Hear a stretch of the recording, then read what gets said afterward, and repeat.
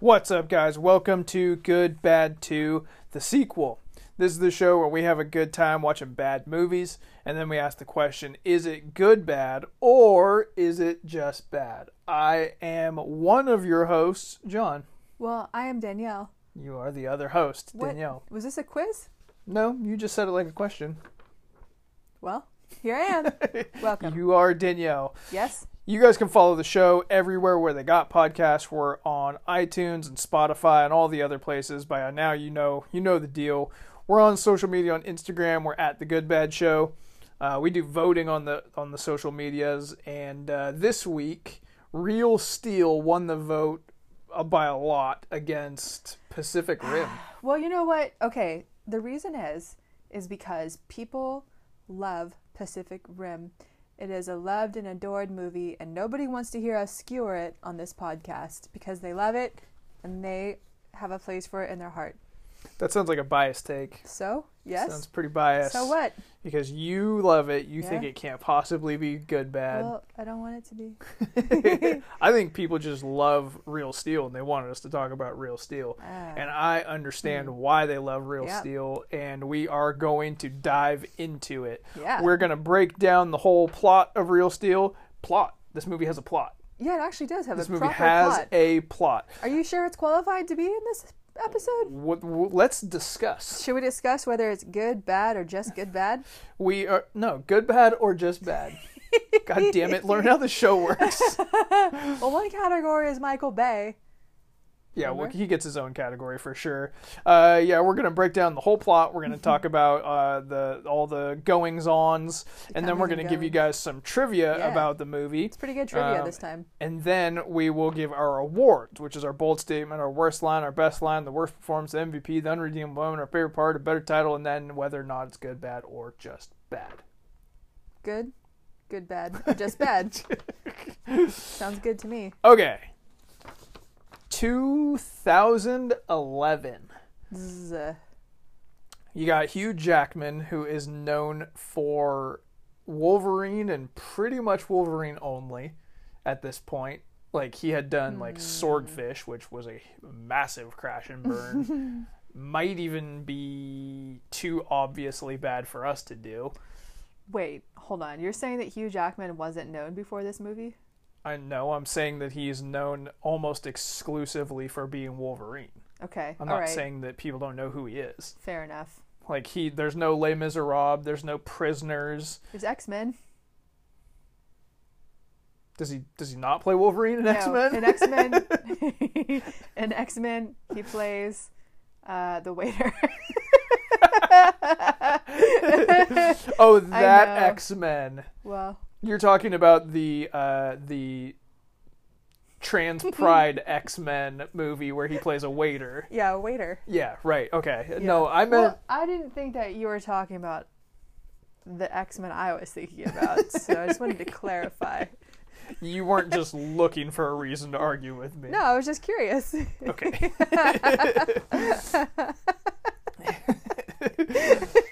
So, what did you know about this movie going into it? This movie that we just watched today? Yeah, Real Steel. Had you even heard of this movie? I had heard of it, and I figured it was going to be pretty lame. It's called Real Steel. I mean, yeah, the name is bad. What are we doing? The name is bad. Yeah. So that's it. But then I knew that Hugh Jackman was in it, and I thought, okay, well then it should be at least entertaining. Right. But that's all I knew about it. Zero. That's it. Nothing else. I figured there's something with robots around. So I had a kind of similar experience with this movie. This is the second time I've seen it, and the first time I saw it was just like on cable, and I was like, I might as well sit through this. It's got Hugh Jackman. How old were you when you watched it the first time? Do you think? 32. Oh, pretty recently then. I mean, it came out in 2000. That's only a 10-year-old movie. So somewhere between the ages of 27 and 37. But I was like, it's just on cable, so like I'll give it a shot. And then I went, that was way, way better than I would have given it credit for. Like, is it going to win any Oscars? Of course not. But, like, definitely better than the name and the premise implies. Yeah, that's for like, sure. Definitely better than you would think going into it. I think, though, that because you had very low expectations of it, your expectations were exceeded. I came into this with no expectations, and man, it was real goofy.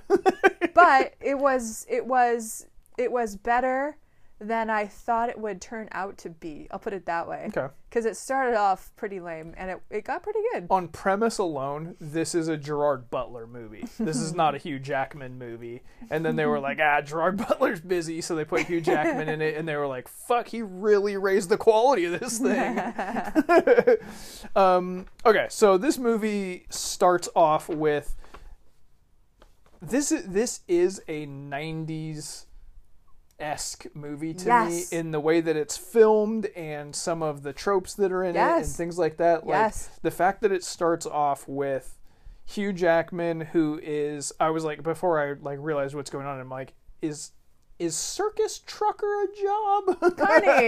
Carney's a job. I don't know what a circus trucker is, but I thought that's what he was until the robots showed up. He's a middle of nowhere Carney trucker. Yeah, he owes tons of people money. He's getting phone calls and confusing who it is with somebody else that he owes money to. He's just a very 90s stereotype of kind of like down on his luck dirtbag who owes a lot of people a lot of money and like has to kick 20 Budweiser bottles out of the way when he wakes up at noon guy. Like, also, if I'm Budweiser, at what point do you go, you know what, we keep lending our name to these movies, like for, what's it called, product placement, and it's only used to make shitbag characters. Well, you know, they might be like, we want to appeal to the everyman, because that's where most of the money is, so go for it. Like, okay, this guy's down on his luck, he's having hard times, but he chooses Bud, so... that's fine.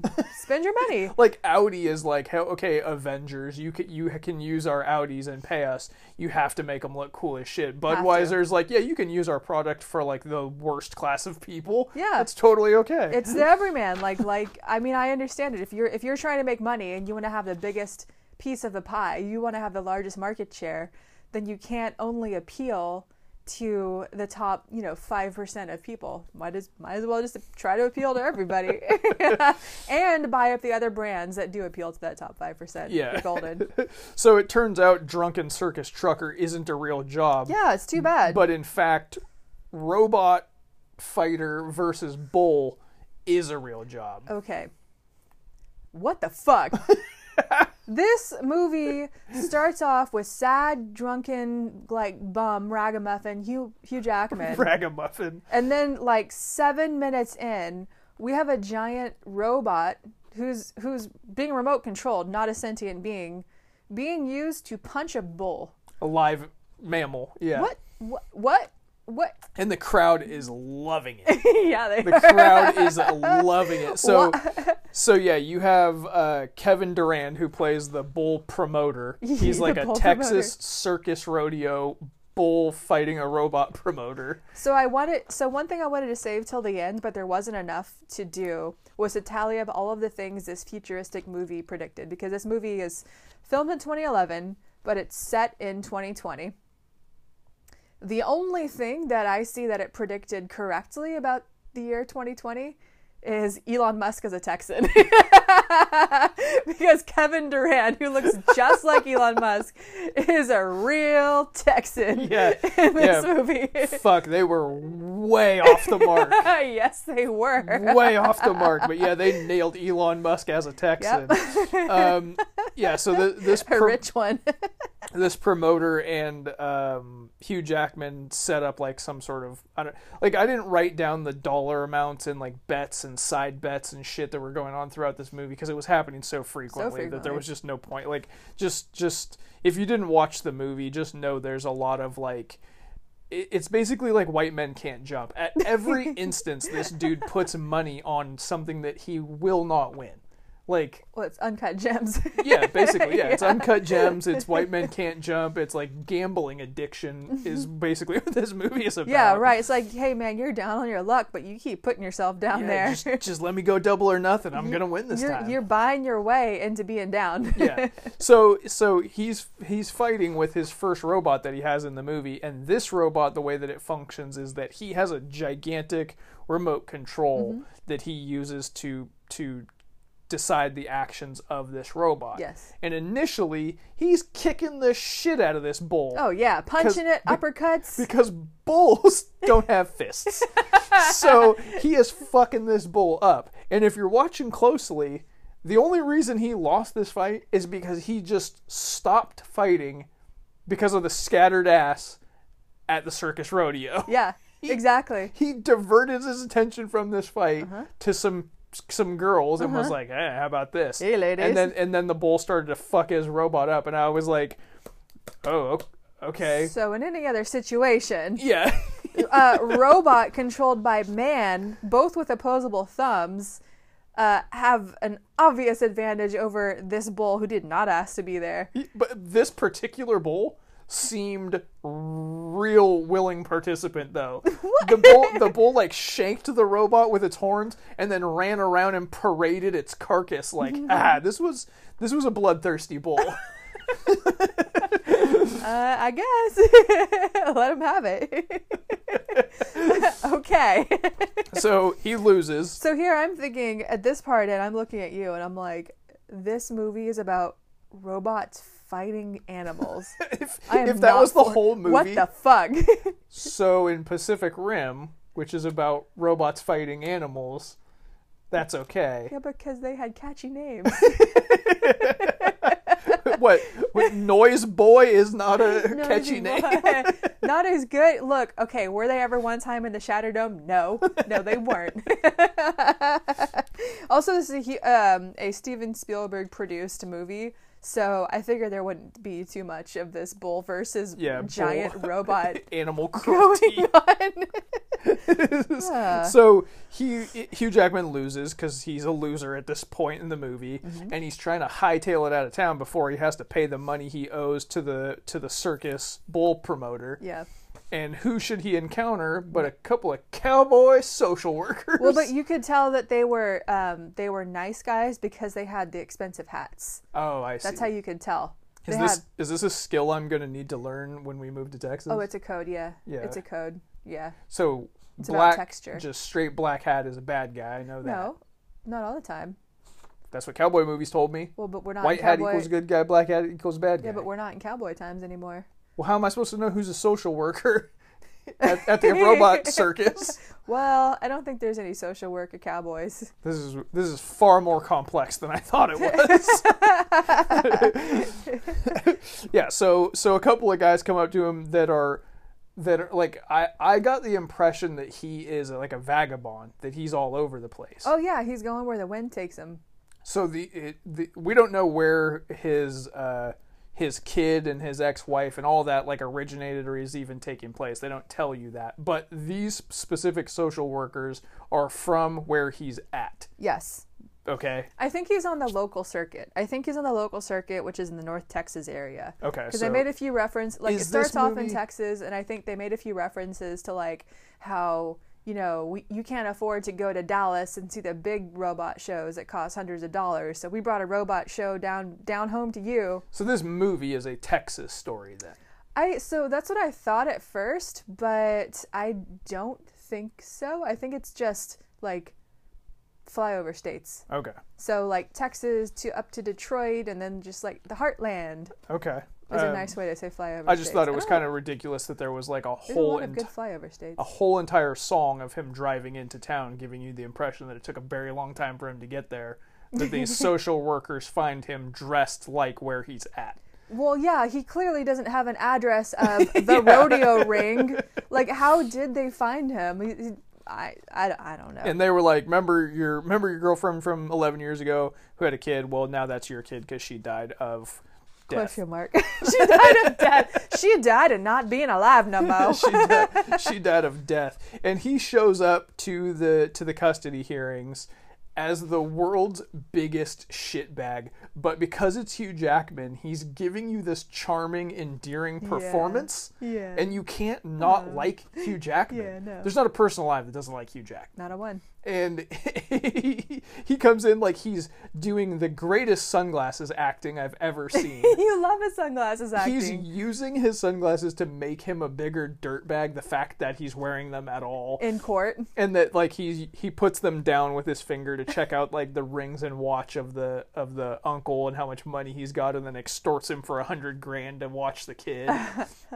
So you just start off with this character being as low as possible, and your immediate thought is, well, that's going to be a huge turnaround. Like, we're not going to go this whole movie hating this guy. That's a fact. No, yeah, this movie definitely does. It shows its hand way too early of all of this is going to turn out okay for these people, which was a little distracting. I would rather have to think about it a bit. But then again, it's a movie for 11-year-olds, so fine. Yeah, it's weird. This is a kids movie that like really borders the line of like it's the top of for kids, right? Like it is really acceptable for me to sit here and watch this, but if I had an 11-year-old with me, they would enjoy it as well. Yeah, but that's the Spielberg touch. That's why he makes so much money, is because he does what so many other movie studios try to do, is they make something that most of the family really can't enjoy. Yeah.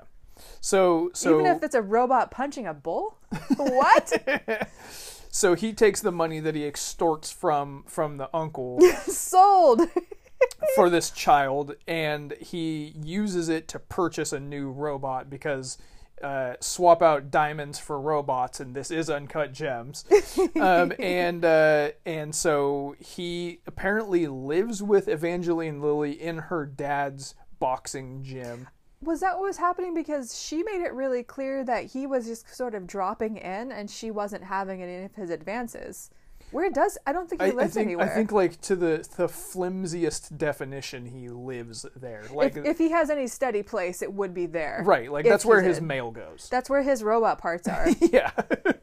Yeah, so he is the scumbag / world's sexiest man, right? Yeah. Where she's like, God, you're a turd. But you're Hugh Jackman. Like, look at you. That's a rapscallion. Yeah, exactly. Yeah.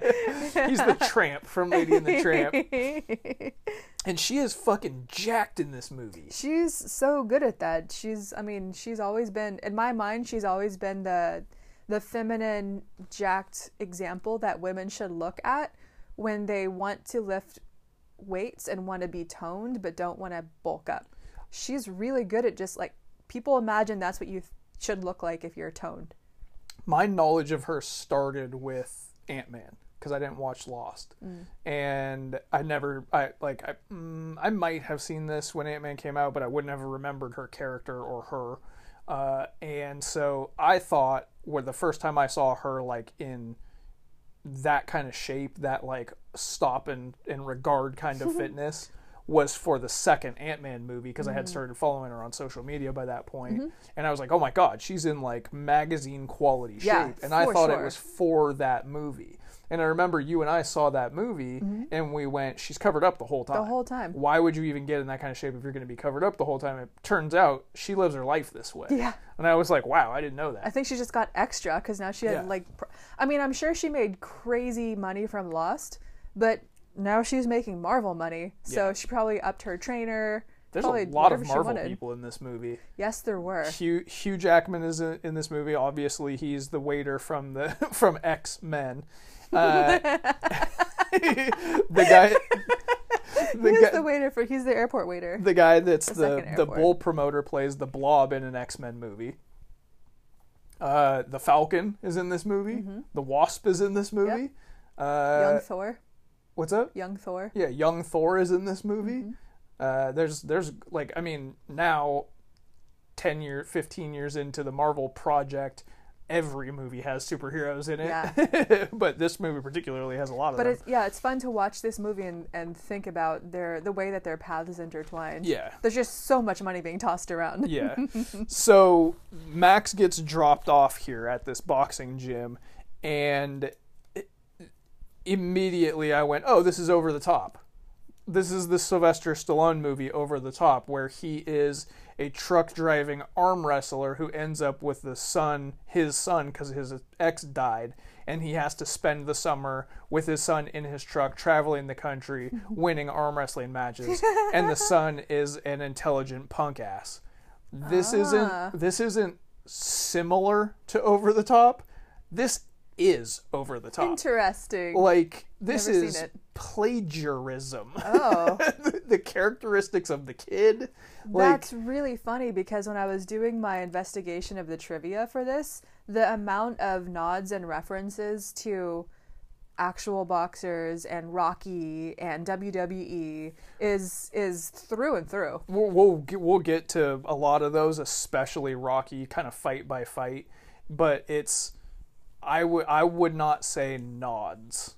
I would call it plagiarism in a lot of instances in this movie. Interesting. However, the moments between the plagiarisms are very original and polished and retwisted to the point where you kind of have to know. Right. But if I was the lawyer of MGM, I would know, and I would have a problem. You'll be getting a letter from my lawyer. So yeah, him and the kid are at odds, as you might expect, and he goes inside because he just doesn't want to talk to this child who he purchased and also fathered. He did. Okay, yeah, so he's so annoyed that he has this kid, and now he has to purchase back the kid. Well, he actually has to sell the kid, so it gets half down, keeps the kid for the summertime, and he's so annoyed by it, and he still has the money. The kid's on his literal doorstep of the gym, and he's like, "This is hard, fuck you," and he just leaves. Yeah, this man is a terrible human being initially. He does go on a very gratifying hero's journey in this movie. Because he starts out fucking horrible human being, and he is redeemed by the end of the movie, but there's not very much that happens in between that suggests to you that he learned these lessons. No, it takes a while. It just sort of happens. It's sort of a switch that flips. He gets a feels. Yeah, he starts getting feels, but he has purchased a brand new fighting robot called Noisy Boy. And a secondhand boy. And a child, yes. Which came from Brazil by way of Japan and is fucking cool. They open the box and this badass robot with Japanese letters on it comes out. Like, I was like, yeah, if you signed up and paid your money to go see a robot fighting movie, then that's what you want to see. Yeah, there you go. Like, some of the robot designs were really fun. But the kid speaks Japanese, and that never comes back into play in this movie.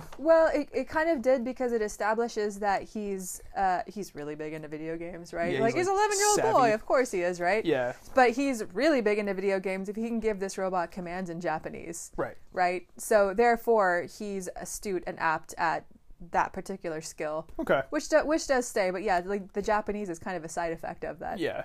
So first order of business is you have to take your brand new shiny Japanese robot to Anthony Mackie's underground fight club with hundreds of thousands of people in attendance. That was a good time.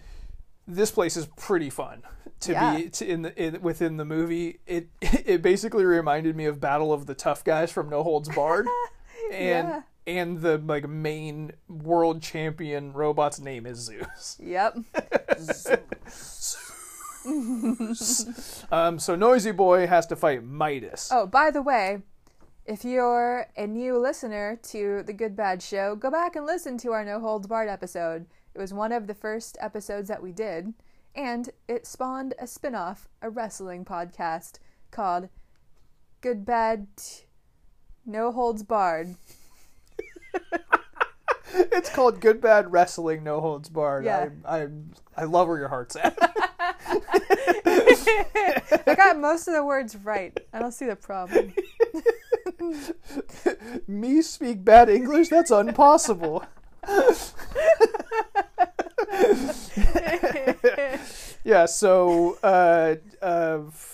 Noisy Boy is going to fight Midas, and this is the first time where you really just get the sense that this is Rock'em Sock'em Robots the movie, because the moves are basically the same, and Noisy Boy gets his head uppercutted off. Yeah. Which you can't make this movie and not nod to Rock'em Sock'em Robots. Like, obviously people are going to make the correlation anyway. Might so as well just lean into it.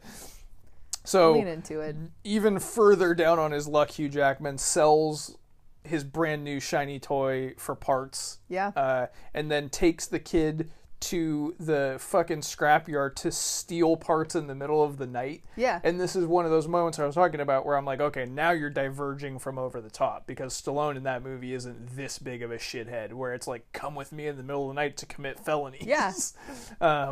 Where the whole security at this junkyard is one singular spotlight. 2.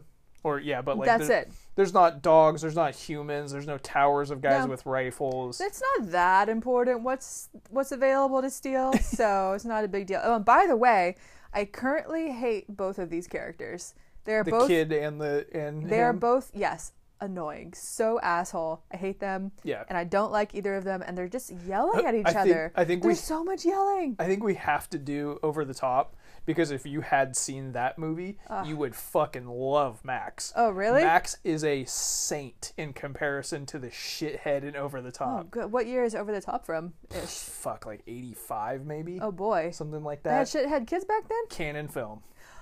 Canon film. Got it. Okay. All right. So while they're searching for parts to Thief, he is explaining to the kid kind of the history of how the robots evolved, and basically what he's explaining is it's a mirror of the real life progression from boxing to MMA, and how the fans wanted more violence and da da da da da. And it's a very similar path that these robot fighters took from human to robot to what is current in their world. And in the year 2020, ostensibly, this has been going on for like 20, 30 years. Yeah. And then the kid falls down like a slide.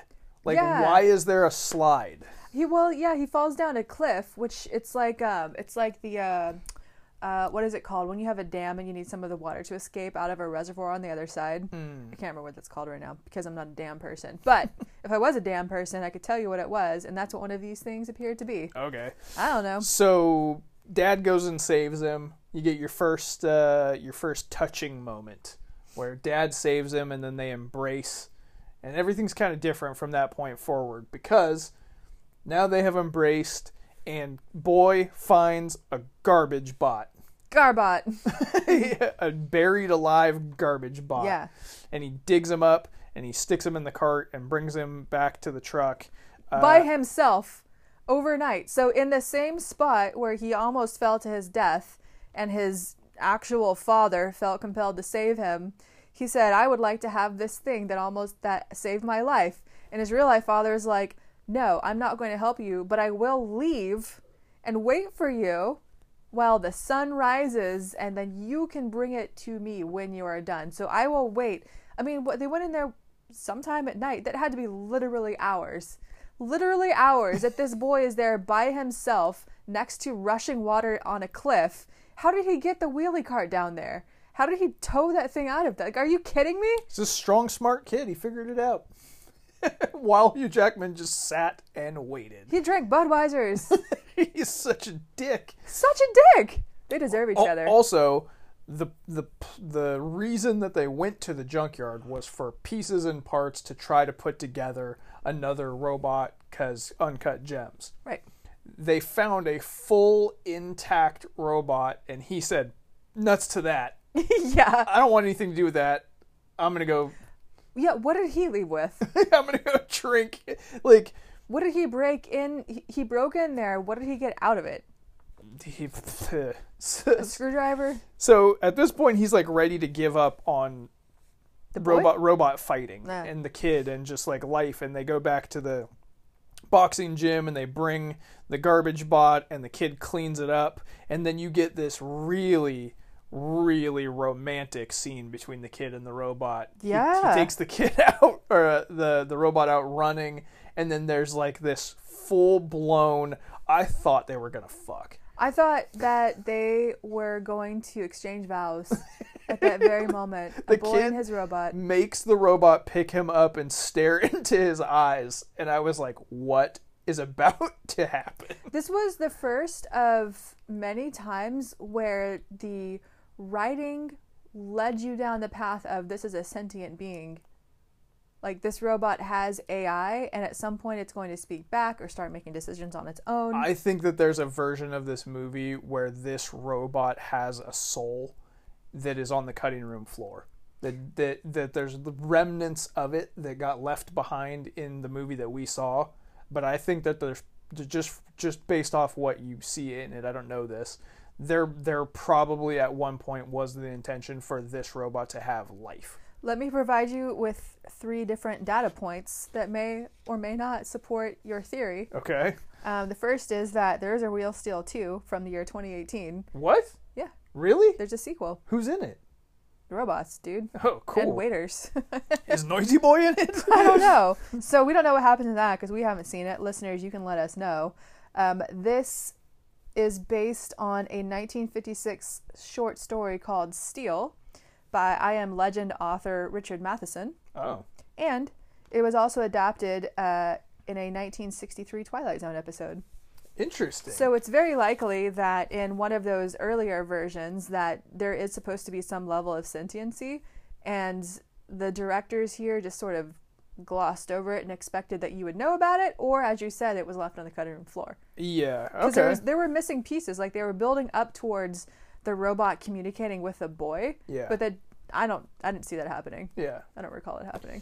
There's a moment here where after the just straight up sexy fucking scene between that robot and that kid, after that there's a part where Max is talking to Evangeline Lilly, I don't remember her character's name, and she's explaining to him that Charlie, the dad, used to be a boxer. He was basically a sparring partner and a setup guy for bigger time boxers. And I was like, well, this heavy-handed type of exposition and foreshadowing works in a kid's movie, right? Where like, we just discovered a sparring bot that's made to take punishment. Hard cut. Well, your dad used to be a tough boxer that took a lot of punishment. Yeah. And I was like, you can do that in a kid's movie. Yeah, like, you I can. can't really critique that. Nah. If it wasn't for little kids, I would have been like, come on now. That's the sort of thing that we lampoon pretty frequently. Yes, we do.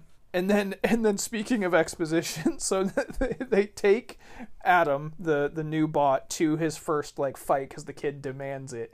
And there is a part here where we meet Zeus and Zeus's like handlers or creators or whatever, who he's the top bot in all of this universe or any unknown universe. And the first person you're introduced to is a Russian woman, just like Drago in Rocky IV. A very extremely polished, like polish at 100%. Yeah, and he has a handler, like another person, just like in Rocky IV, except for this guy's Japanese to avoid lawsuits. Right. And also, like, you combine Russia and Japanese, you're fucked. America's fucked. This is the axis of evil, y'all. Yeah. And the interviewers, the ESPN interviewers, remember them? Yeah, remember ESPN? They're asking these just exposition-laden questions. Yeah. They're addressing the people that they're interviewing and giving them their own background as they're asking them the question. You're the trainer and handler, and you do all the programming and da-da-da-da-da. And I was like... I hate this sort of movie reporter. I was like, you're telling the person you're talking to who they are and what they do to set up your question? Yeah. Like, if that airs, the people listening to it are going to go, why the fuck did you say that? Yeah. That's the dumbest thing imaginable. Joe Biden, you're the president. You're an old man. How do you feel about presidenting? What? Hold on. What? Hang on. Why'd you start it like that? I don't need all of this. Yeah. So like that was all really funny to me because it was very obviously ripping off Rocky with just a hint of being like, no, it's different. It's different. It was basically Vanilla Ice going, no, it's different. Dun, dun, dun, dun, dun, dun, dun. See? It's different.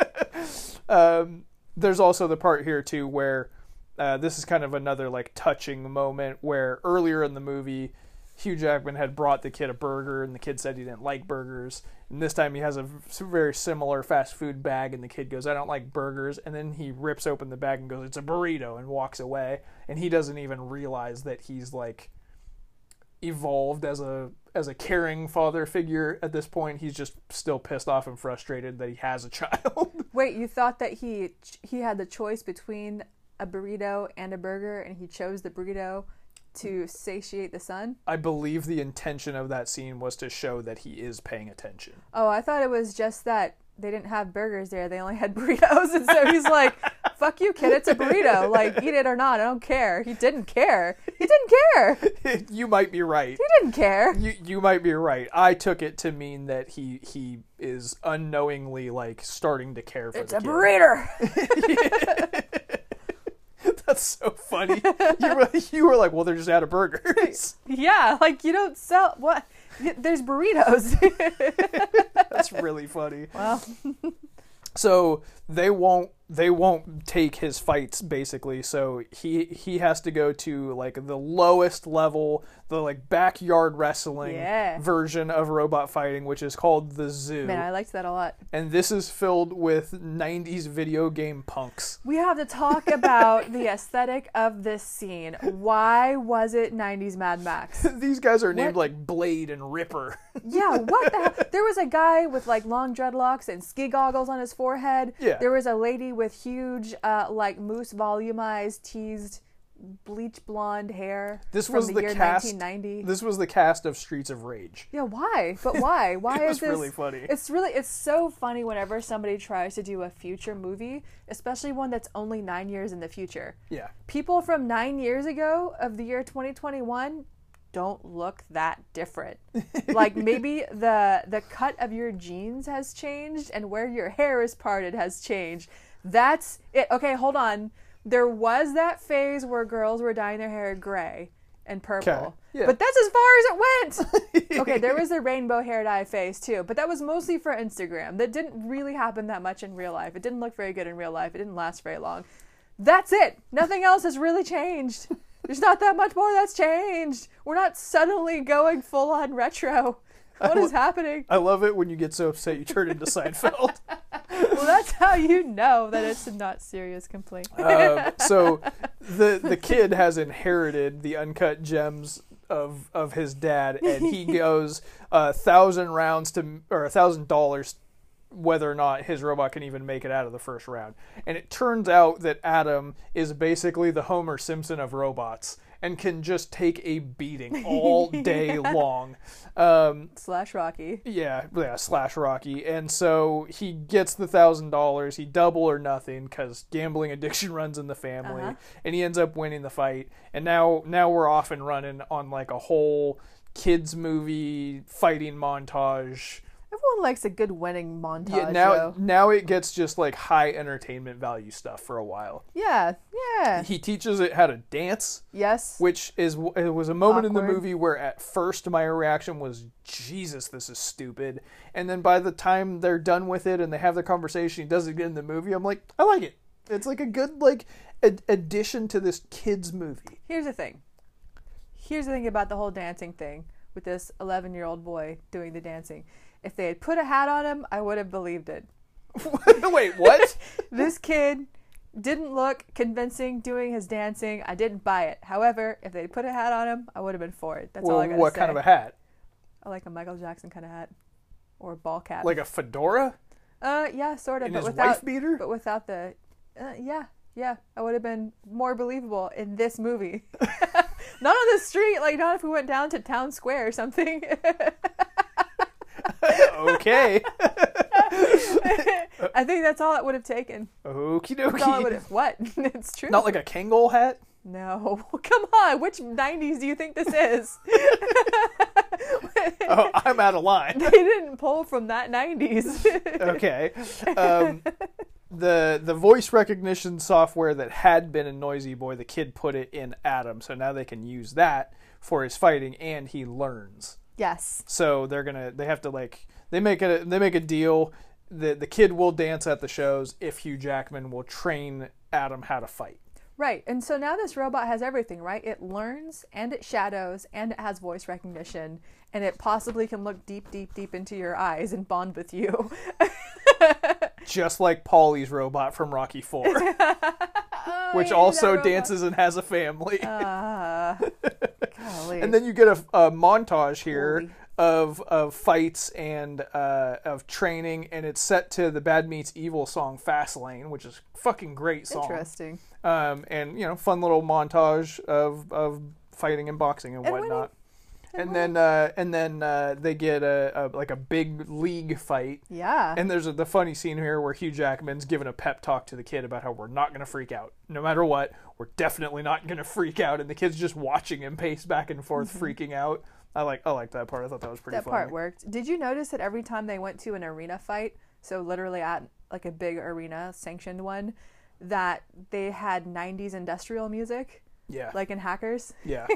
I did. There was the 90s industrial song was in this movie. Yeah, the like, one. I can't like Yeah, yeah, like the one that was in the anti-piracy ads at the beginning of DVDs. That song is in this movie. How do we relate to the kids? Yeah. There's a moment here where, kind of getting back to that like movie that didn't get put on screen, where they walk away from Adam and Adam turns and looks at himself in the mirror For a long time. and has like an existential crisis. For a long time. And you're like, you're only left to believe, oh, this robot is going to come to life. Yeah, you were looking at this robot's looking at its own reflection for a large percentage of time of the run length of the movie. Yeah. Therefore, it should be leading to something. Yeah, and it's not. I don't understand. The Russian lady offers $200,000 for Adam. Kid says no. Stick it up your ass, Rusky. Go back to Russia, you commie plinko. I ain't doing it. So Dad's upset because he could really use the cheddar. And then Adam fights Twin Cities, and The two-headed robot yeah, and gets a win. He gets a win. I thought it was really funny that they like set up their little briefcase at ringside and they have a little conversation about strategy. What are we going to do here? And I'm like, hey, y'all should have had that conversation a long time ago. A much more in-depth conversation. I realize this is like basically a Disney movie. It's not, but it basically is. But the amount of times that between punches they would have a full-on dialogue about something that would last for 5 minutes was, it's a movie for 11-year-olds. The amount of time spent talking to one another rather than telling the robot what to do might be the reason that it gets its ass kicked constantly. Every time. Just a thought. I mean, I'm no Mickey, but I'm saying that might have something to do with it. After Adam wins, the kid, who has survived only off of Pop-Tarts and Red Bulls, gets in the ring and cuts a hyperactive, hopped up on Mountain Dew promo on the Russian lady with his voice cracking. Yeah, that was...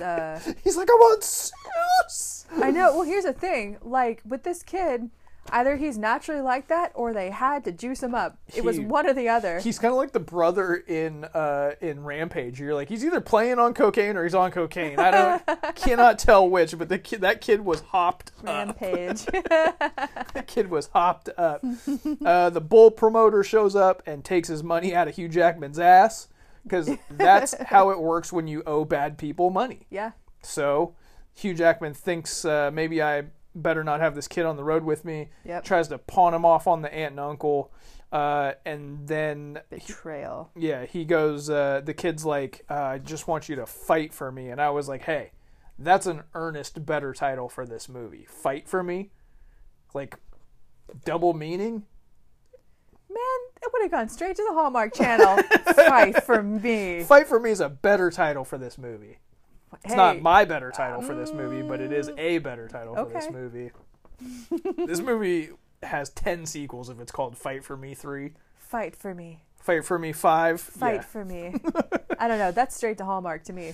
Okay, now we have to get to the scene that you and I could not help but discuss out loud when it happened. Okay, tell me about it. We generally don't do that. We save it for the podcast. But heartbroken Hugh Jackman, who has just pawned off his kid back on the aunt and uncle because he's no good for the kid, goes back to Evangeline Lilly, who has since told him to kick rocks, explains to her what's going on and what a deadbeat he is and what a failure he is. And she is like, I don't care, man. You're still Hugh Jackman. They start making out. Yeah. And me and you were like, whoa, whoa, whoa, whoa. What's happening right now? Yeah. It was the kind of embrace like they were about to fuck, for one. Yeah. Also, there was nothing that indicated any sort of romance happening. Before?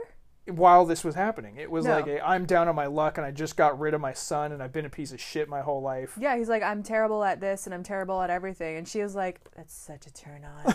Yeah, very Yeah. strange.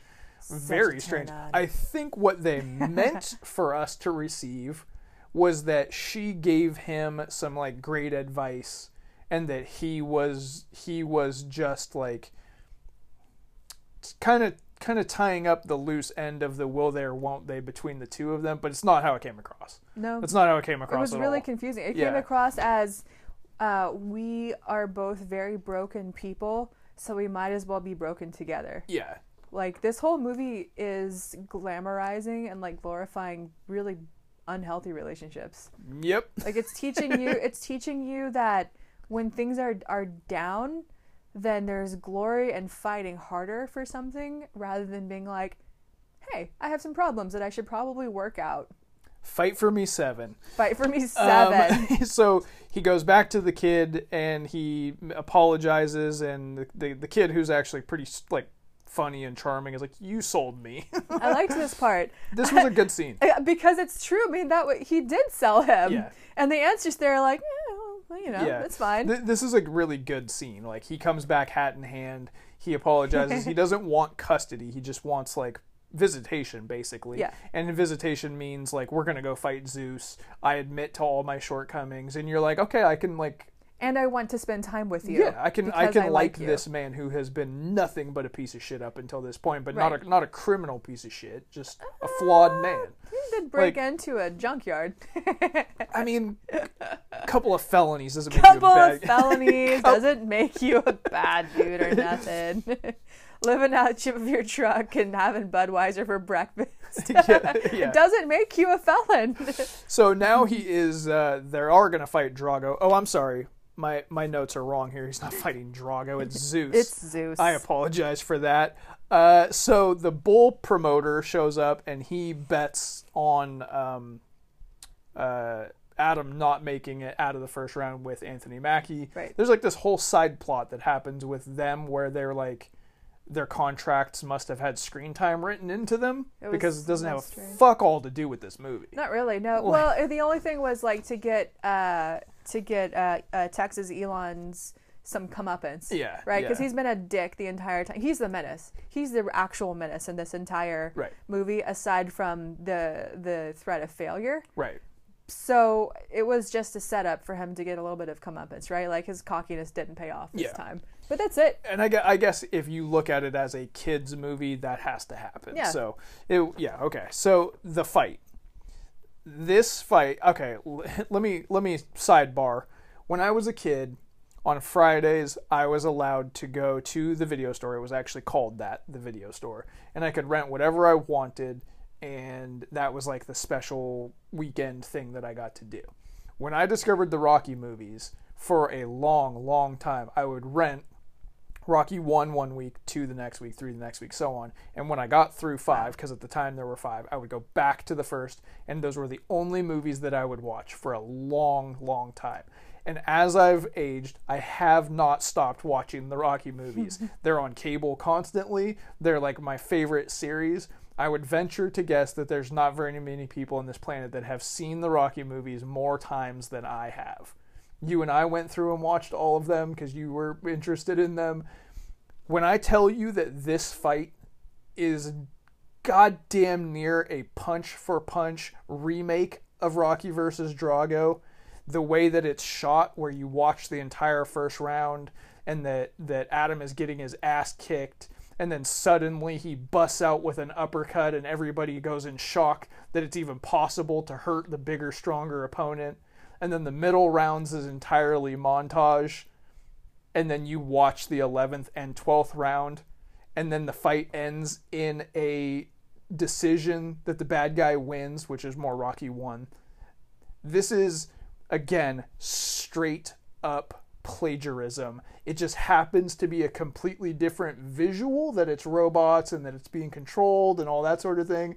But if you're familiar with the Rocky fights like I am, this is plagiarism. Wow. It is Shit. highly entertaining, and I'm glad that it exists, and it's really fun. I'm just saying someone that works at MGM, someone who works for Sylvester Stallone, probably made a few phone calls about this.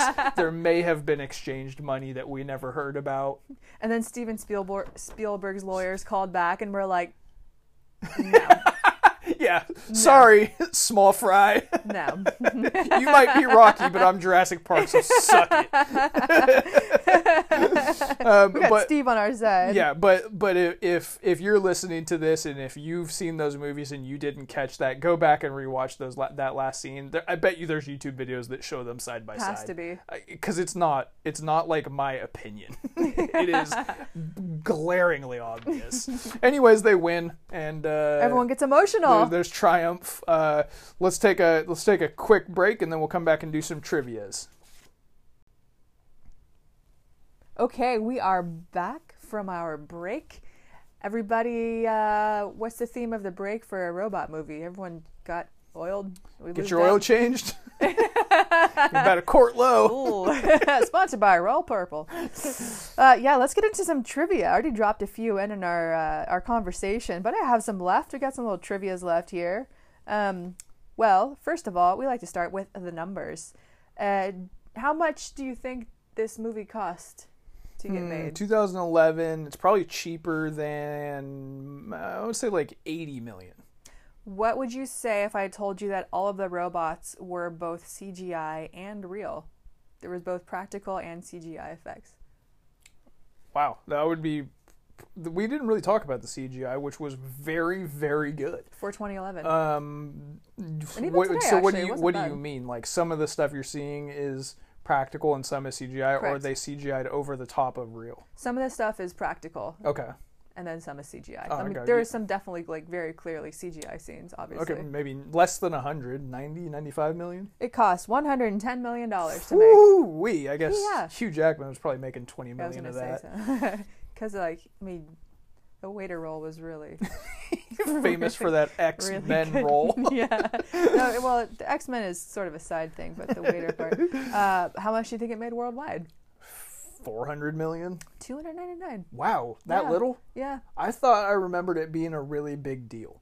But I guess the name and the premise turn people off. I mean, that's still profitable. That's We don't know good. what it went up against. Yeah. I didn't see what else was out during the same weekend. Yeah, I think this feels know. like to me, or maybe it's just how I discovered it, but it feels like to me that everybody that I've ever talked to that has seen this had like oh yeah, that's like, it's always shock. That's pretty good. Yeah. Like, That's not going to drive people to the theater, yeah, though. yeah. Hey, I had not good expectations of this movie, meaning the marketing and trailers weren't great. Yeah. So, yeah, we know that the robots were real and CGI per Steven Spielberg's preference. He wanted there to be some practical effects, Okay. and they had That's his thing. Yeah, they had a team of like 20 puppeteers per robot. That's pretty good. This movie looks really good. It does. Yeah. It does. It was save for the 90s Mad Max costume. Yeah. Why? It was good. So the boxing motion capture was done by a lot of pro boxers and supervised by Sugar Ray Leonard. Interesting. Because there's a handful of moments where I would have said that's actually one of the weakest points in this movie, where I'm like, just on a technical basis, which it would be dumb to actually criticize had you not brought this up, like, their feet are next to each other. There's maybe a total of like 10 variations of punch. I was like, it's very, very like, I would say that's actually one of the weak points of the movie, so that's Movie interesting boxing. to hear. Yeah. I mean, maybe he supervised it for a day, and they're like, he supervised it. Yeah, they just wanted his name attached to it. Yes. This was filmed in Michigan because where Crash Palace was filmed was actually the Model T plant near Detroit. And when the, I think it was director, was scouting out locations for it, he came across this old Model T plant, and of all the other places he scouted in different states, nothing was as interesting to him as this plant. So they filmed it all in Michigan. So Crash Palace, which we both thought was really fucking cool, is a real place, or at least based on a real place. Yeah, okay. Maybe not with the balconies. The mohawk is a nod to Clubber Lang. Do you remember in the first fight, the robot had a mohawk? Yeah. That was I was like, yeah, is that a broom? Yeah. So now we can talk about what are all of the references to other real boxers and wrestlers that you noticed. I wasn't really keeping track of like specifics throughout the movie, just a very vague rip-offness to it is what I was getting, because I wasn't really paying attention to the very, very like close specifics. So like, did you write them down? Well, I mean, we already went over most of them, right? Yeah. Like there was direct references to The Rock, right? People's Champion, Right. Yeah. some of his moves. There was pretty blatant Hulk Hogan Yep. move at some point. Lots of references to Rocky. Oh my god. The Rocky seems to be a thing that movies, boxing movies, fighting movies in general, that movie is in its own like separate category where it's like Star Wars. Those two things. It's just okay to rip them off somehow. Mm-hmm. And I don't really understand. Like, I'm glad, because a lot of good ripoffs have happened. Because they're part of the zeitgeist. Yeah, they're like beyond just being pop culture and into a whole other category where they have spawned ripoffs that have then spawned genres. Yeah. It's crazy. Yeah. Like, I think when people, it's the same thing with celebrity in many ways. When people, there are some people who really love to read celebrity magazines and like keep up with what celebrities are doing, and it makes them feel like they know that celebrity, and they feel like they own some part of that person because they feel like they know that sort of person. I think it's the same thing if there's so many people who collectively love something like Star Wars and Rocky, they start to feel like they own part of it because they've invested so much of their personal time into it. So now it's like, well, this is my story because I've ingested it so many times that I don't even have to think about it to remember it. It's just part of my story. Well, what you get out of that is things like Creed, where you have a fan of the movie that is such a big fan and they understand the lore of it, that they're able to make a branch off that is true to the original because they understand it so in depth. Mm-hmm. And J.J. Abrams would be that person for Star Wars, or actually probably Jon Favreau would be a better reference there. So there's a lot of good to be had from that. Mm-hmm. But the like byproduct is things like Real Steel. The byproduct. So that's the trivia I've got. Is it time to get into some awards? Yeah, let's do our awards. Let's do our awards. We're going to start off with our bold statement. What's yours? You were probably going to strongly disagree with this after having talked about it for a minute. My bold statement is that this Real Steel is the goodest movie that we have covered on this show. I understand that goodest isn't a real word, but in context of what we do. In context of what we do, we can sink down to that level. We can sink down to Instagram This grammar. Is the goodest movie that we have covered on episode 76. If it weren't for the end of Wicker Man... If it weren't for bees and bare feet, then maybe I would. Yeah, there are a handful of movies where they didn't really deserve to be on this show. Yeah. By the way, this has a 7.1 on IMDb. Yeah, 60% on Rotten Tomatoes. Yeah. So there are plenty of things that keep it in the good bad realm. Oh yes. But it is a kids movie, so you kind of have to forgive a large portion of those. But it is basically good. Basically. So I think this is the goodest movie that we have covered. That's fair. Well, you went deep. Mine is just the most 1999 movie from 2011. This is your bold statement every time. Every time I say this is the most 1999 movie. Do you just write down this is the most blank movie from blank? That's a bold statement. Okay. Sounds good to me. Fine. What's your worst line? Don't get an attitude with me, lady. You want to go? My worst line is actually from Anthony Mackie. What? Which, considering how little he's in this movie, is quite an accomplishment. Let's hear it. But when Noisy Boy is fighting Midas, is that right? I don't know. When they're at Anthony Mackie's fight. Noisy Boy's getting his ass kicked. Anthony Mackie is emceeing the event, and he goes, Get your bitch ass back in that corner and take it like a man. Hang on. A, this is a kid's movie. B, you're talking to robots. Okay, hold on. I'm glad you brought that up because at the end when the like uppity aunt comes to watch the kid fight in the big arena fight, she says something similar. She was like, "Tear that bitch apart" or something. Hold on, I thought this was a kid's movie. Yeah, you just don't have to do that. Yeah, you don't. It's not really. Get your bitch ass back in that corner and take it like a man. Okay. You wrote down my worst line, so I didn't write it down, but it wasn't that one. I wrote down your worst line? Yeah, I thought you wrote down a second one. Nope. Okay, well, then that's my worst line too.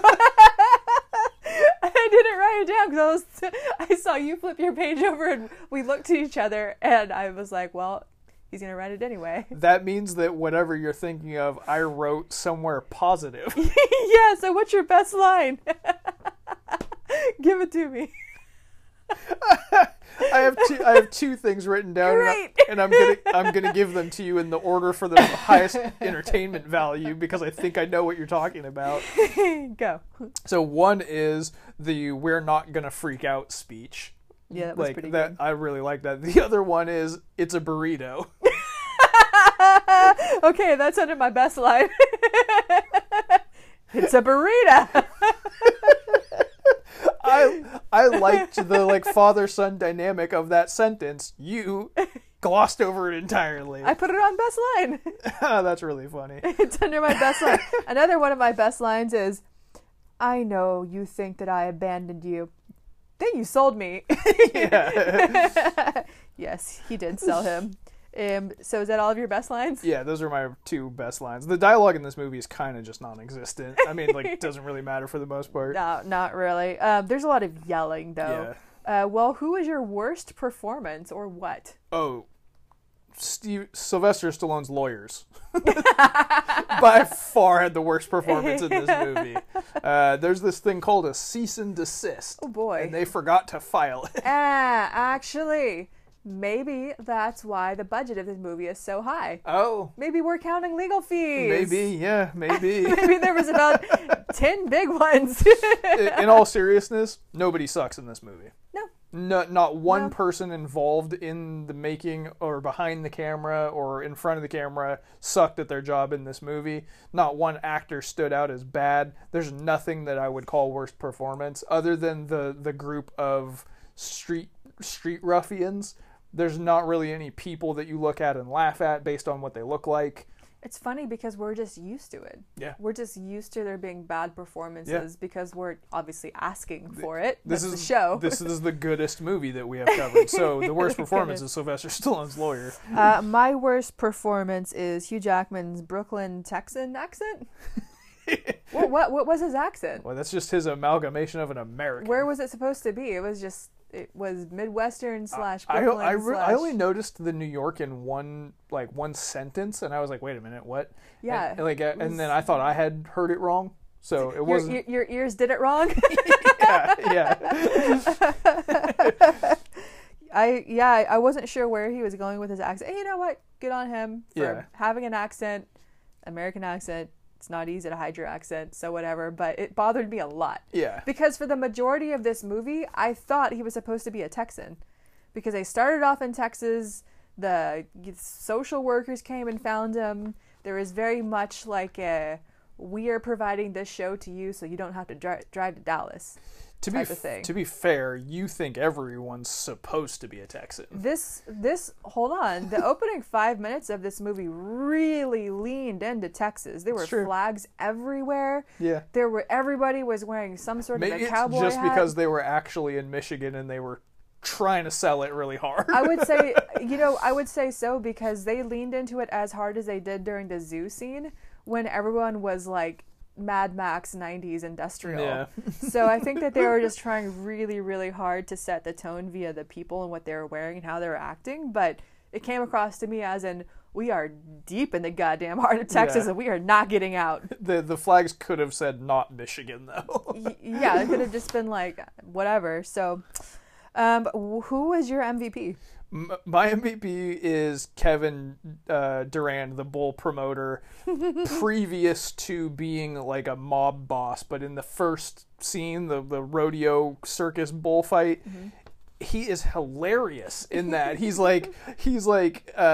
basically playing like Ashton Kutcher, right? Like he's like this dipshit, like tough guy kind of a thing, and he goes, "Don't you try and get out, because I already done did it." And then he's commentating the fight between a robot and a bull, and he goes, "Lay the smackdown on that prime beef." Like, he was cracking me up in the beginning. I was like, wow, I hope this guy is the tone of the whole movie. It turned out that was not the case, but he was like, pow, just like that. It was just really funny to me. This movie was a special kind of batshit, though. Yeah, it was. Like it was one that's not easy to stomach for some of the time because it's all over the place. It is. It's. I'll get to it later, but it's a little bit batshit. I also want to give honorable mention to Dakota Goyo, the kid. Yeah. Like as far as child acting, who we constantly rip on this show, he's really good. Yeah. He's really good as far as child actors Was go. it him or was it the Dr. Pepper?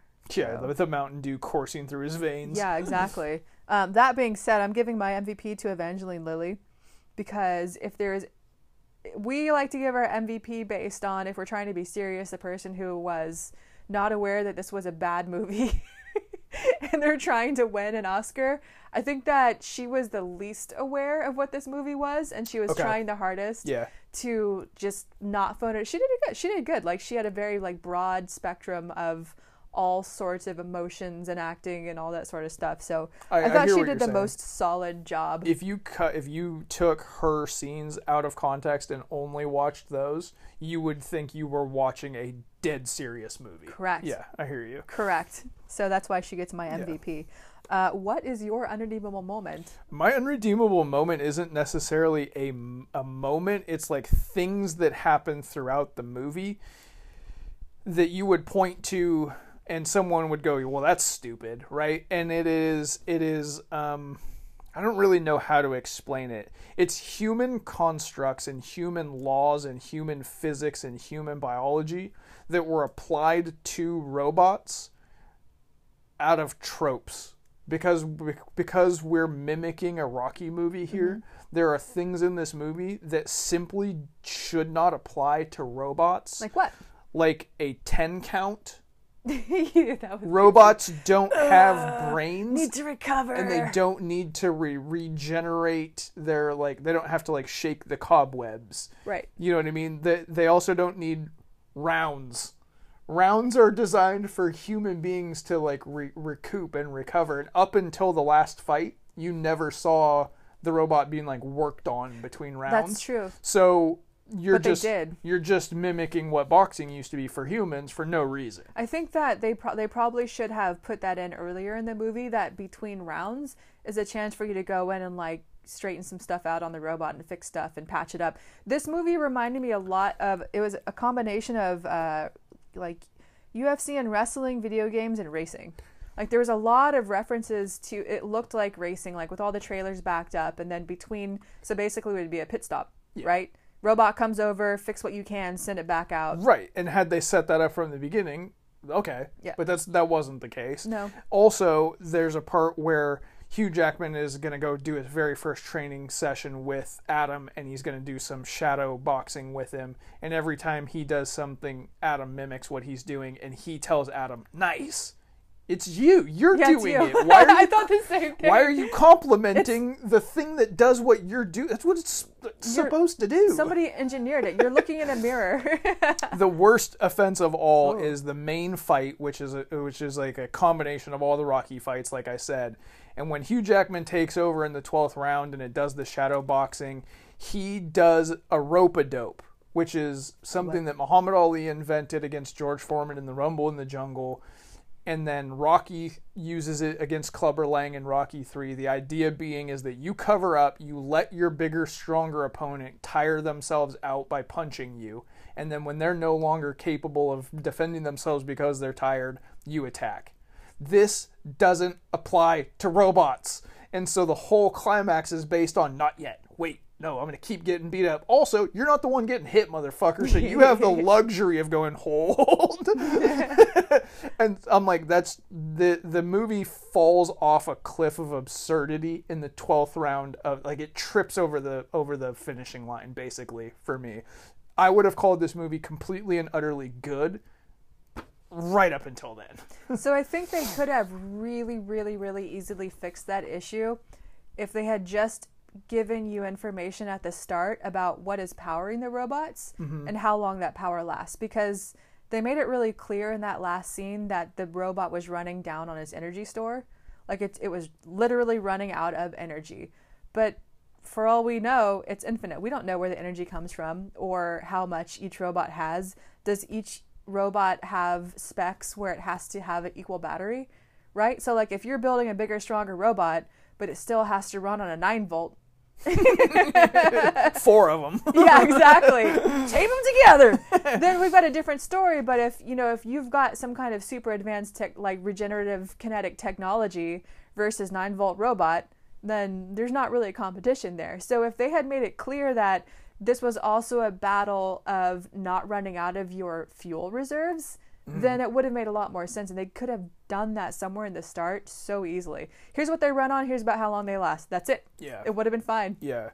So I guess my unredeemable moment is just human laws being applied to robots. Yeah. Throughout the movie, knowingly and unknowingly. Like, nice. No, stop. Like, you're doing it. Yeah, I hear that. My unredeemable moment, I didn't really have a strong one, which probably goes towards your bold statement about this being the goodest movie. But my unredeemable moment was one that didn't exist, which is what we thought was going to happen after the robot looked in the mirror right before the big fight. Mm-hmm. Yeah. They're guiding your mind to a fork in the road where something is going to happen. The fork is happening. This thing is sentient and it has a desire. Therefore, it's going to take everyone by surprise during this fight and win it. Yeah. That's what you think. And that didn't go anywhere. Nothing happened. Nothing happened. So my unredeemable moment didn't exist. Okay. That's fair. What's your favorite part? My favorite part is the montage, obviously. The like I said, Bad Meets Evil, which is a rap group which consists of Eminem and Royce da 5'9", is one of my favorite kind of super groups. The song Fastlane is a really good song. I'm always a sucker for a good fight montage. Super fun part of the movie. Good. Okay. That's pretty simple. Yeah.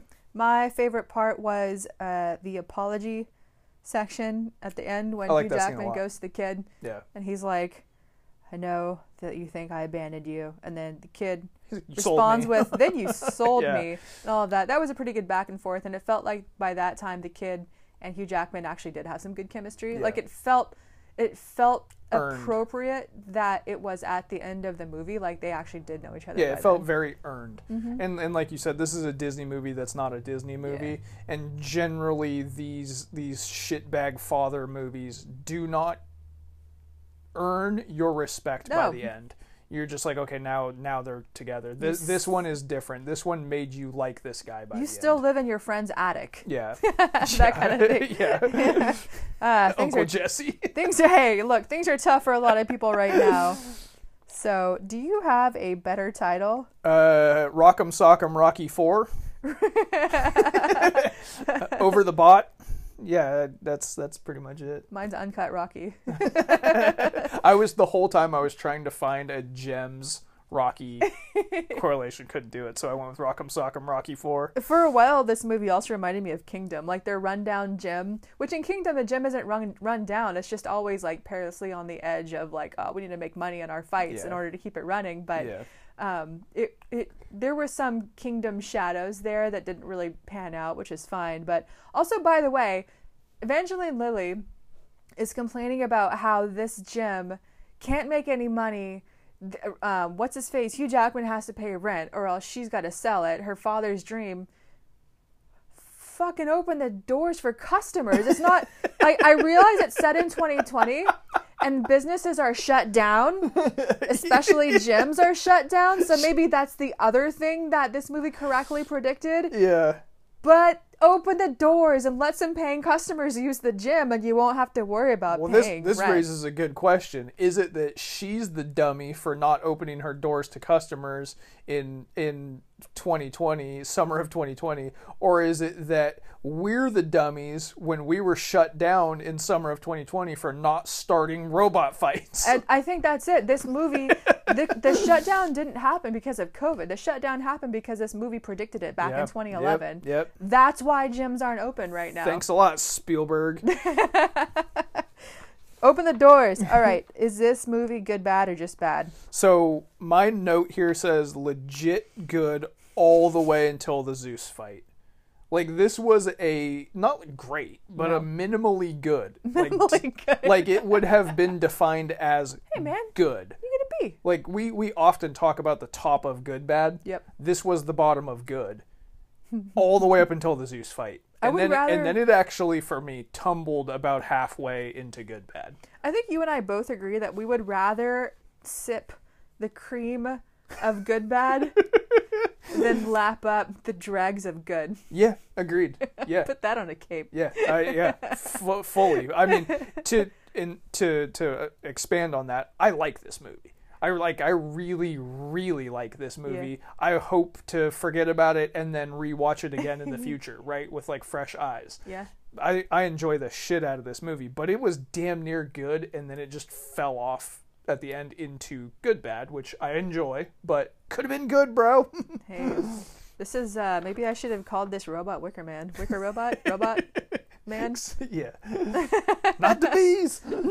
So my verdict is it's no Pacific Rim. Mine same thing. It's the dregs of good. Yeah. Which it's not the cream of good bad. Anywhere else that's a compliment, but not here, goddammit. Not here. Not here, goddammit. Okay, that is the end of Real Steel for us. Pacific Rim still gets another shot in the vote, so you're gonna have to go lobby. If you want Pacific Rim to not get covered on this show because you think it's a legitimately good movie, then you have to come up with the movie that it's going to go against, and you have to go online and lobby for it. Well, I do and don't. So that's what's going on. Go follow us at The Good Bad Show so you can participate in the fun. Thank you very much for listening, and we will see you guys down the road. Bye. Peace.